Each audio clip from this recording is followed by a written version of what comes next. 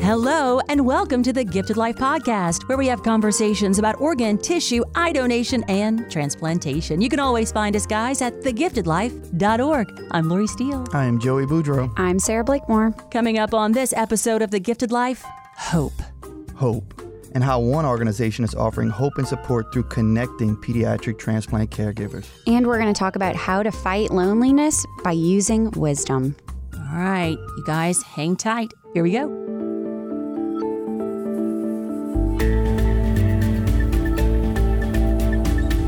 Here on the Gifted Life Podcast, we are excited to introduce you to our two new friends, Joseph Hillenberg. Hey, Joseph. Hi. And Melissa McQueen. How are you? Good. Thank you. How are you? Good. We are great. We are smiling. We have lots to learn from you guys. We both know that you guys are transplant families in separate states, and so we're excited to hear your stories. And then you started on a new venture to help other caregivers of pediatric transplant recipients, and we just think that's all incredible. But on the podcast, we like to dig a little further to talk about your particular journeys and how you get there. So, Melissa, I don't know if you want to kick us off and tell us about your son, the heart transplant, and your journey. Certainly. I'd be happy to start off. Our journey kind of started in 2008 when we were expecting our third child, Dylan. He was supposed to be perfect and normal, and we had a great pregnancy. The day he was born, he came out in a dramatic fashion. We discovered that he was born with cardiomyopathy. So he had an enlarged heart, and he was immediately life-flighted over to Phoenix Children's Hospital. My husband followed him there, and I came as soon as I could afterwards. He was on ventilator for about a month, and they wanted to transplant him right away, but were afraid that he would not make it in the flight because there was no transplant center in our area at the time. So they were able to get him a little bit better on meds. And so we went home on medical therapies after a while. And then we did this kind of shuffle in and out of the hospital whenever he would get worse and better and worse and better. And finally, at about 6 months, they're like, you got to go. It's time for him to be listed. So I had done enough research by that time. I went to Children's Medical Center in Dallas, and they did a transplant evaluation and welcomed us into their family there. 2 months later, on January 13th, he got his hero heart, and we were just so grateful. He was actually planned to get the Berlin heart the day that we got the call, but we got the call instead. So we were just grateful that he had that second chance at life, and that's kind of what kicked off my journey. Wow. Okay. I'm as a mom following your story, and whoa, that's a lot to take in. a lot to take in. But I like how you use your story to help others.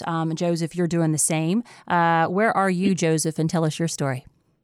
So I'm in suburban Chicago, basically the western suburbs, Naperville, and our story is very similar to Melissa's. And one of the things you learn in pediatric transplant especially is that really very few stories are the same, but our story is very similar.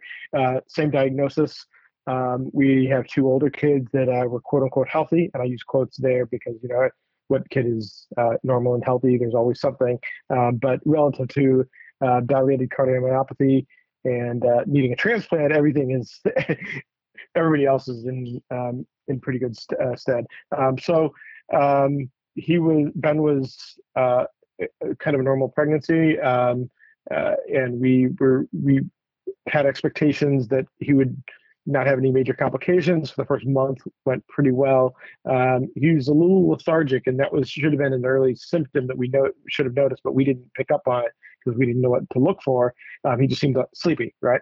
And so then it is about 1 month mark. He started to deteriorate pretty rapidly within the course of one day, and my wife took him in for a sick visit at our pediatrician. The pediatrician took a few looks at him and noticed everything was off, and fortunately punted right away to the local emergency room in Naperville.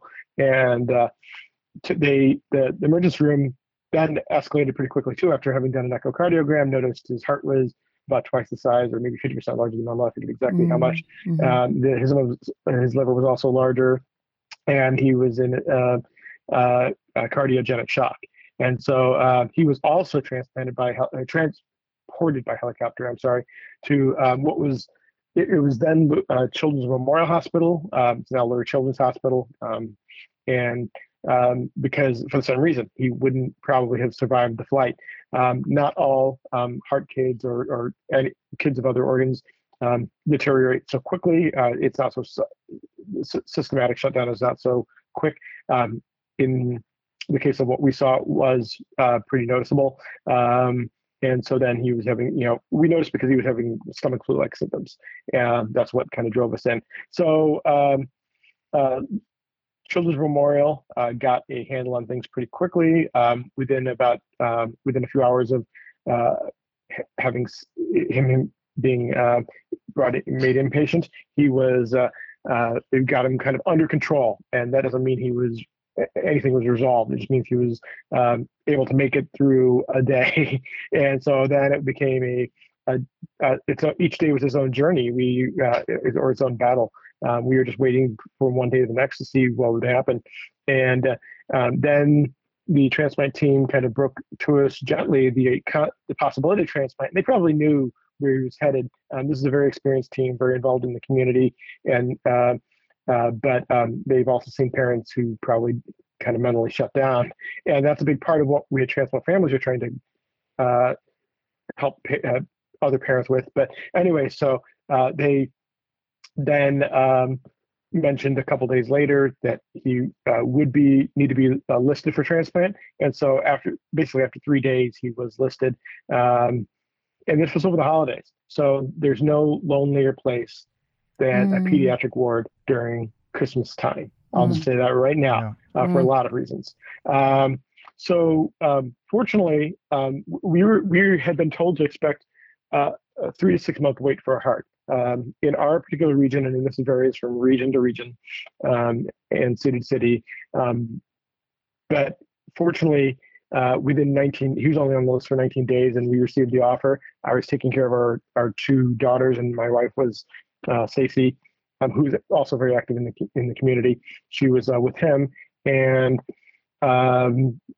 she got our cardiologist walked in, gave her the word that we got the call, and she called me, and all of a sudden it was like a scramble to figure out what to do with our kids. And I know I'm telling a little bit more than what Melissa told you, but her story has probably got a similar track. And so, we had basically made sure that for the next couple of days, somebody could watch the other 2 kids. And then, which is a big challenge for parents that are in this situation, even more so with COVID. I just want to stress that COVID has made this a very interesting problem. But there we were trying to find someone to watch our kids, and that's its own struggle. So then I had an interesting conversation with my oldest daughter that morning. That I told them what was happening. They were only 3 and 4. They kind of understood what was happening, but not quite. And they said, "Daddy, where did the new heart come from?" And I was like, "Let's eat breakfast." And I wasn't ready to have that conversation with a 3 and 4-year-old yet. And fortunately, the child life specialists at the hospital had ways to break that to the siblings about how that worked. They books and other sorts of educational materials. So he had a pretty routine transplant. Not every transplant is routine. Kids do, I think, better than adults. That's not just anecdotal. If you look at the studies, it's pretty clear that because of their immune system and their ability to bounce back and all sorts of other things, they do really well. It's also crucial that kids get transplanted as early as possible when they're undergoing severe issues because of organ failure. And that's because they need that capacity to grow. And so having a healthy heart, a healthy liver, healthy kidneys will allow them to resume a normal life and do things like where my son is, he does Taekwondo a couple times a week, and Melissa's son is a wrestler and I think is a state champion or something like that, Melissa, something along those lines. He's 5th in state. He was when he was wrestling at state. Okay, all right, yeah. So 5th in state, close enough. And so for them to lead a relatively normal life, and not have what the docs call failure to thrive, it's important for them to get those organs as quickly as possible. And so then Ben's recovery was pretty normal after that. He had physical therapy and occupational therapy after that, and then has pretty much morphed into the 9-year-old that had, while I've been speaking to you, has come up to me asking for things, and you haven't been able to hear it, but at least he's being a 9-year-old. So yeah, normal, yeah. So that's our story in a nutshell. That's amazing. It really is, but it has to be scary, hearing you, Joseph, talk about it in such detail. And clearly you guys, did receive a fair amount, at least, of support through it and understanding. I'm curious, Melissa, I know he said you guys had a similar story in that. What did you know about transplant at the time that you were told, that Dylan would need a transplant, and how scary was that? Oh my gosh, I'm so glad you asked that question. It's quite a shock. So when I first, walked in the room, after he was, on the vent, and I had the transplant coordinator walk in, who's now a very close friend of the family, and it's like a punch to the gut. You're in there, your child's sick, you've never been in any kind of situation like this before, most likely, and they come in and it's straight to transplant. It's not, we could do this other surgery, or we could do this other thing. It's straight to transplant. And you're like, whoa, how did we get here? So my knowledge of this was nil coming up to this point, and I was scrambling. Like Joseph, we both have backgrounds in information technology, and we have a love of learning. So I immediately just delved into learning as much as I possibly could about what was going on, his condition, what possible outcomes were, any kind of alternative treatments that were possibly out there. And we finally, after many months of research, came to the same conclusion and said, yep, this is the only way. This is the best way for him. I want to add in, those supports are so important. I know you had just asked about that as well. And I want to echo what Joseph said. You kind of need that community at the time, because you feel really isolated and alone. And we had to travel for care. So we were in that unique situation where we went out of state, although I did have family in the Dallas area where we were. My stepmother came up from Corpus to come and help us, because I had 2 other kids.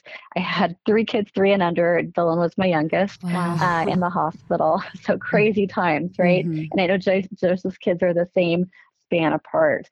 So we often like to call my stepmom, Esmeralda, our fairy stepmother, because she came up after retirement, and she helped out with the 2 kids so that I could stay in the hospital all day, and then come back to the other 2 kids at night. So you always kind of feel like you're failing someone.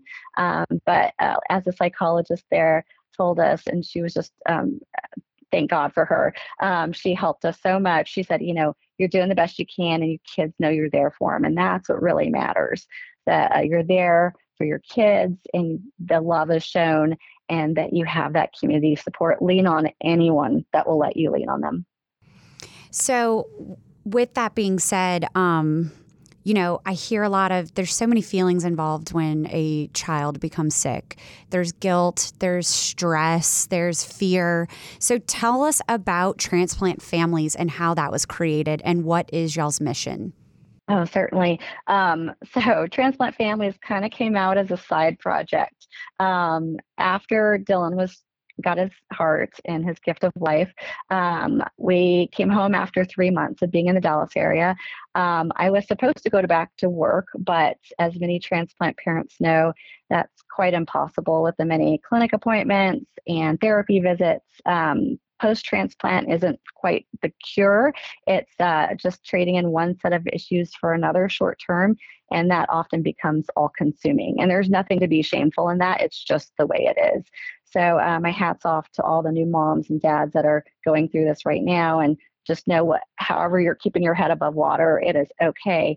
Post-transplant, I started a website, because that's what I know how to do, is program and code. Mm-hmm. So, and after a while, that was kind of like my way of keeping my sanity amidst all this, and kind of keeping that that tie back to what I found normal.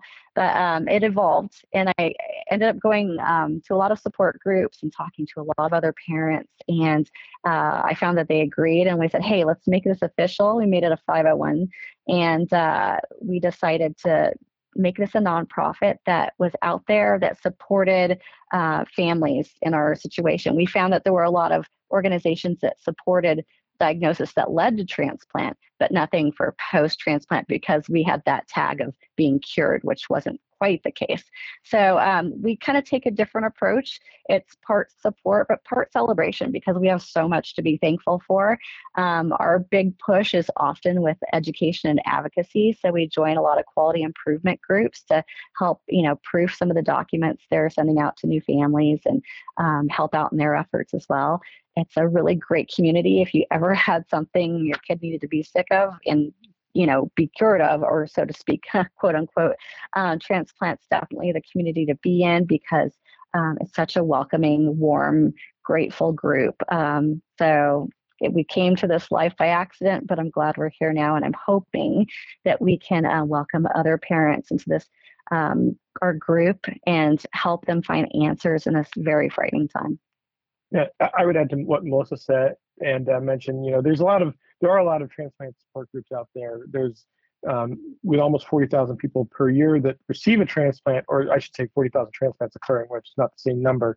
There has to be a lot, rather large adult communities. And that's the key thing is that there really is no cohesive community for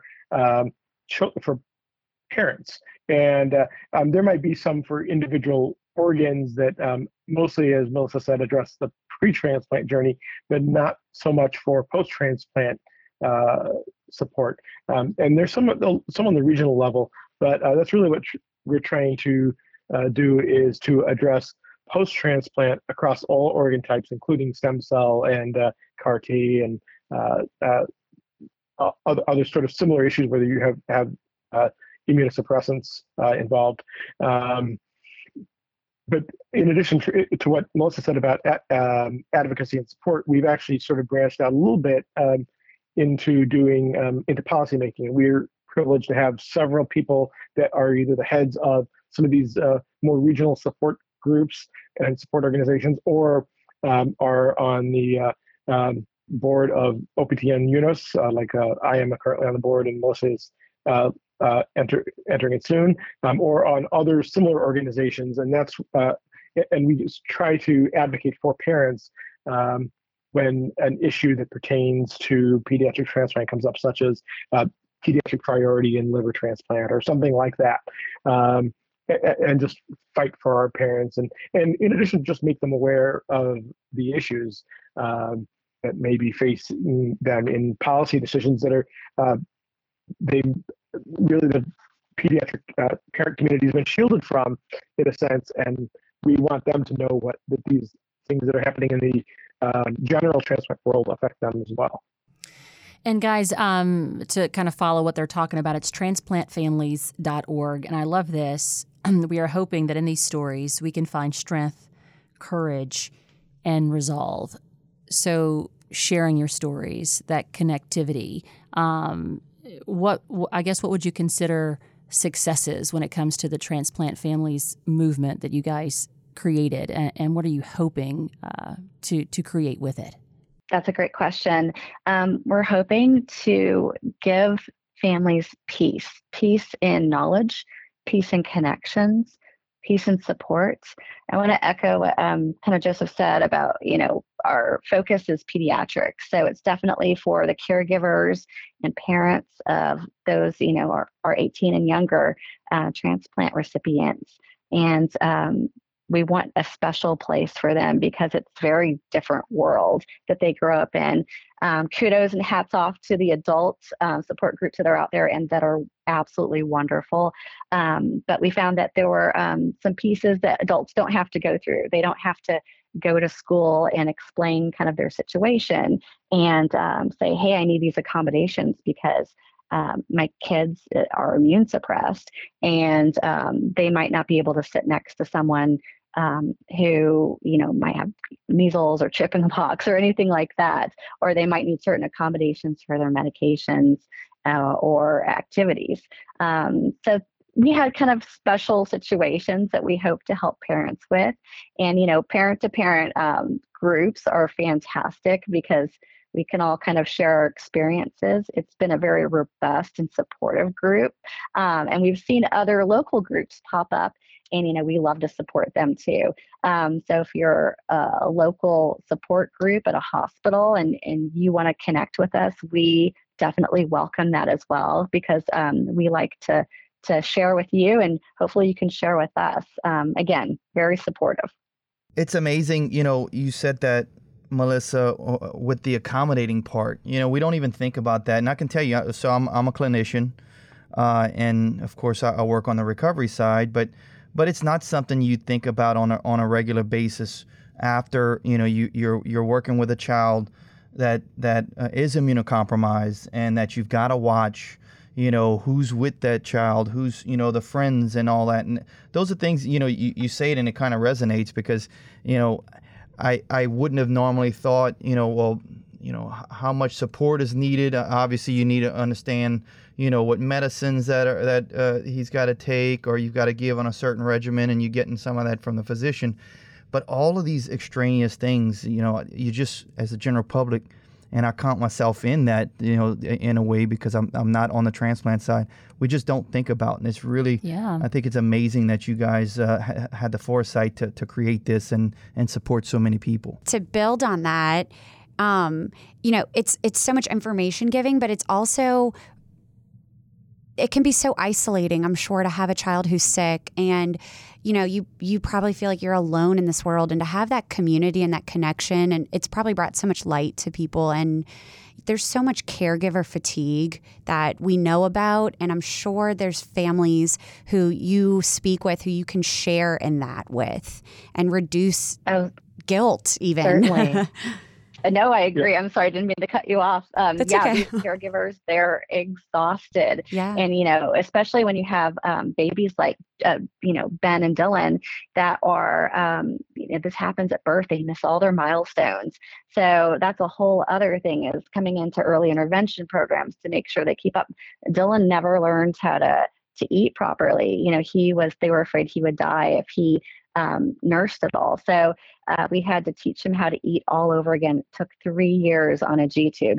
Those are the things that, that aren't often talked about, but that families silently suffer through. Mm-hmm. And Joseph, I know you wanted to make a point. I'll let you jump in too. Oh no, I was just going to say that, especially with, as a community, we do that information sharing, and it started off, there's actually, for instance, a Facebook group for pediatric heart transplant parents that was formed after both of our kids had their transplants, and it's got 2,500 people in it, I think, something like that. It's a large number of parents, and I think it's the largest pediatric transplant Facebook page out there. But we in conjunction with Transplant Families, the group has sort of been a resource for each other during these trying times. And you know what I'm talking about, COVID. Mm-hmm. And so we share strategies for and frustrations with dealing with how do we deal with going on public, and if we have to, and dealing with masking situations or other sorts of COVID precautions. And so we kind of are able to vent to each other, and it has sort of a sense of confidentiality. And that's what that support is all about. Conversely, when COVID hit, everybody was talking about, well, you need to mask up, you need to hand wash, all those sorts of things. These are all second nature to a transplant parent. We already knew the drill. And actually, so I've heard more than once from pediatric practitioners that they really weren't as worried about recipient parents and recipient families adjusting to the times, because it was our normal. Everybody else's new normal was our normal in that sense. Anyway. Yeah, I love working with our volunteers, and we have some parents of pediatric transplant recipients, and I said, we should just slap a PhD after your name because you guys know so much. But they do act as mentors to others who are joining our teams, and I just love to watch that because it's so easy and they're so comfortable talking to each other to know that there is support, there is knowledge, there is a friend who knows, and that you guys have had the forethought to let me help others. I just think that's fantastic. So if you're listening out there, you need a friend, you just want to ask a question that, we say, can I ask a stupid question? This is a safe place to be able to do that. Now, earlier, you guys mentioned a kids conference, which was coming up, a pediatric transplant conference. It's virtual this year. It's on April 22nd. If you want more, all you have to do is go to transplantfamilies.org. Joseph and Melissa, thanks for doing this. Thanks for sharing it with us here on the podcast, and we hope to have you back again. Thank you for having us. Yes, thank you very much.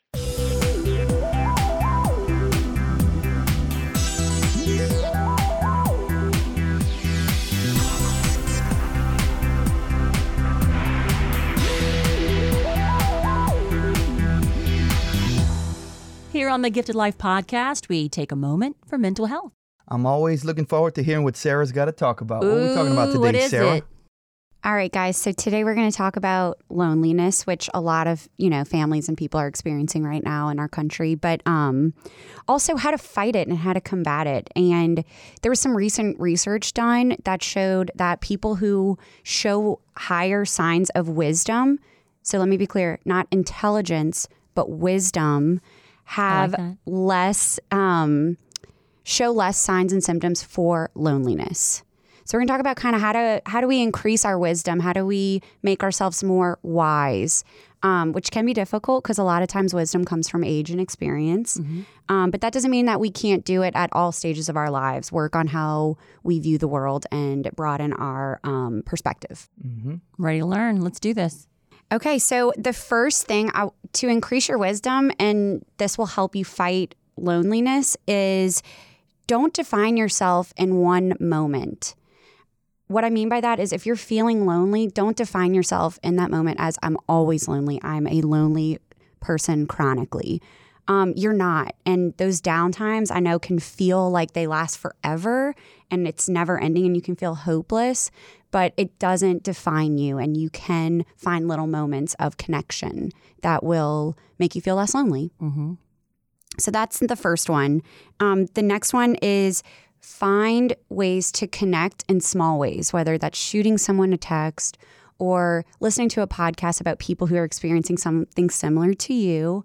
We know that connection really is like the number one antidote cure for loneliness. That's what I was thinking. I noticed on social media, especially during the pandemic, a lot more of my friends were like being creative. Mm-hmm. And then put I did this. Do you want to know how I did it? And then they would do videos or their magnificent plates of food that they had just baked or cooked and putting that out there. And I said, oh, that's different because you wouldn't expect that content from them. But I guess it was how they were coping. And I enjoyed the, Yes. differentness. Yeah. Yeah. And, there's so much content out there, like you're saying, that can just make you feel connected or, wow, that person's doing it. I want to try that too. And then you feel less lonely. It is what it is. Yeah. Connection really just decreases your loneliness. So connect in small ways. You can even try the 1980s style of connection and make a phone call to someone. What? Mail a letter? I know we don't do that often these days. It's text or Facebook or social media. But some of the little moms in our group said, everything is technological these days. And so she said, I want to teach my kid how to mail someone a letter. And so we did little pen pals during the pandemic. And Cam, my little boy, was so excited to do that, and I was filled with joy watching that. And it was just a little act of kindness, a little something different. Little small acts of kindness, small ways to connect. Those little things where you are just engaged with something or someone else really, really help. And what it does is which is my next point, which is to look at the bigger picture. Mm-hmm. You aren't alone. Remind yourself, and that's how we increase our wisdom, is when you look at the bigger picture of your life and your family and your friends and what your purpose is and who you connect with, you will feel less lonely. So when you're in those dark moments of loneliness, when you feel hopeless, like you're never going to get out of it, connect to someone. Look at yourself in the grand scheme of things, the big picture. Find something that brings you joy and you will feel less lonely. Mm-hmm. I think it's always important, whatever, and we're talking about loneliness, but it's a lot of things, feelings that you might have, that the bigger picture is always the better way to approach things. Because in the moment, it's easy to say always, or I never feel this way, or always, just because you're in that moment. And it's so important to just take a step back and think about the bigger picture and in this situation, how many connections that you have, how many connections that you can have today if you go ahead, like you said, put something on social media or connect with a friend. It's always that opportunity out there. It's just you have to open your eyes to it. Yeah, and I think, for, like you're saying, when you are in those dark moments, it does feel like it's going to last forever. But that's why reaching out to somebody and also remembering that when you're not in a dark moment, maybe telling someone, reminding them, hey, let's look at the big picture, the grand scheme of your life, how many people you have that love you, be that reminder for someone else, because you might need that when it's your turn. Right. So let's just all look out for each other. And it's a lonely time right now, but we can also do better, and we can increase our wisdom and our bigger perspective to reduce our loneliness. Strive to be a better human. Yes. I try every day. Try again. All right, maybe you have a topic you'd like Sarah to cover. Email us, info@thegiftedlife.org. In our question and answer segment today, Joe, I'm going to kick this over to you. Can transplanted organs grow with the person? Considering what we're talking about today, pediatric transplants, that sometimes comes up. And so just a little bit of clarity on that. Yes. So that's actually a question that I've gotten often, over my years at LOPA. And the answer is yes, in most situations. As we all know, we've talked about it before, livers regenerate. So, we've also talked about splitting livers, and I'll kind of spread it out over the few organ types. But we've talked about splitting livers, and oftentimes a small segment will go into a child or a small adult, and that grows actually within about 6 weeks or so to the size that's needed. Which is fascinating, right? It's amazing. Science. Right. So, and I said before, God knew what he was doing with a bunch of Cajuns, and alcohol, understanding that we would have to regenerate. So that's from the liver standpoint.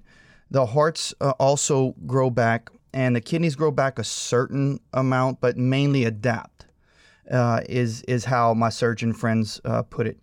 Which is incredible, to think about it. It has to, but how does that work? Yeah. And so in a previous episode, we talked about, sometime back, we talked about a pediatric, that we recover tiny kidneys from like a 10-pound baby, double kidneys, and transplant them into an adult. We've done that from here. A guy from California, UC Davis, was kind of world-renowned for doing it. They're still doing it. So my point is, we're able to do that. And those little bitty kidneys are functioning in 60-year-old adults. So they can adapt. Even though they don't grow completely to fit the same size as what a person's normal size would have been, they adapt as though there's no difference. So It's amazing, what your body can, even though it's a transplanted organ, and it's from someone else, gift from someone else, it'll still adapt and or change to exactly the size it needs to be. And function the way it needs to. And function it needs to be. So Incredible. If you have a question for us, why don't you give us a call at 504-648-3477.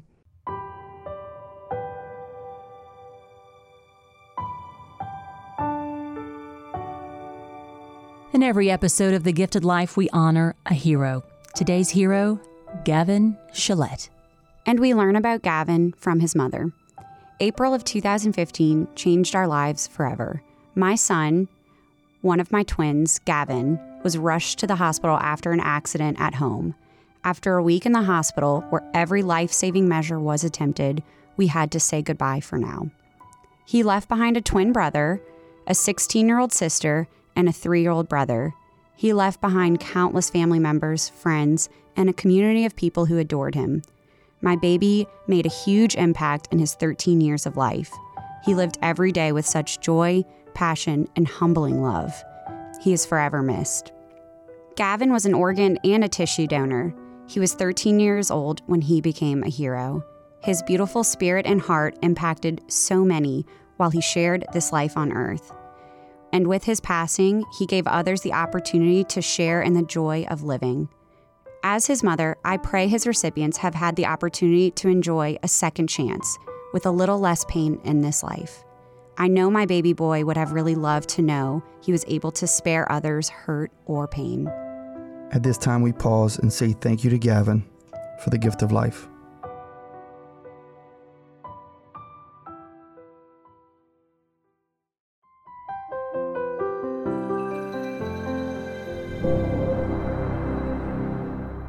And that will do it for the Gifted Life Podcast, episode 159. Thanks for listening, guys. And remember, you can register as an organ, tissue, and eye donor anytime. RegisterMe.org.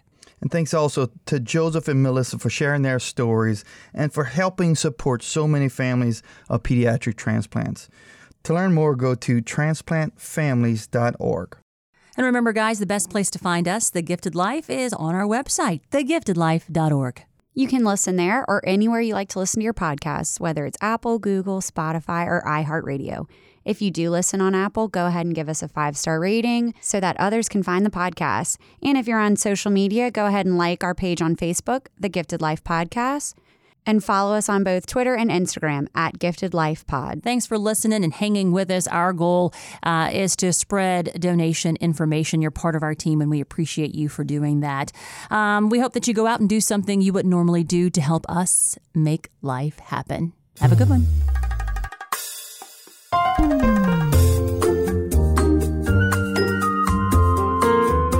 This is a production of LOPA, or the Louisiana Organ Procurement Agency. The Gifted Life is hosted by Lori Steele, Joey Boudreau, and Sarah Blakemore. Our executive producer is Kirsten Hines. Producer is Shalon Caraway. Intern is Rebecca Ranum. And we are recorded, engineered, and mixed in our Covington, Louisiana studio by Troy Perez.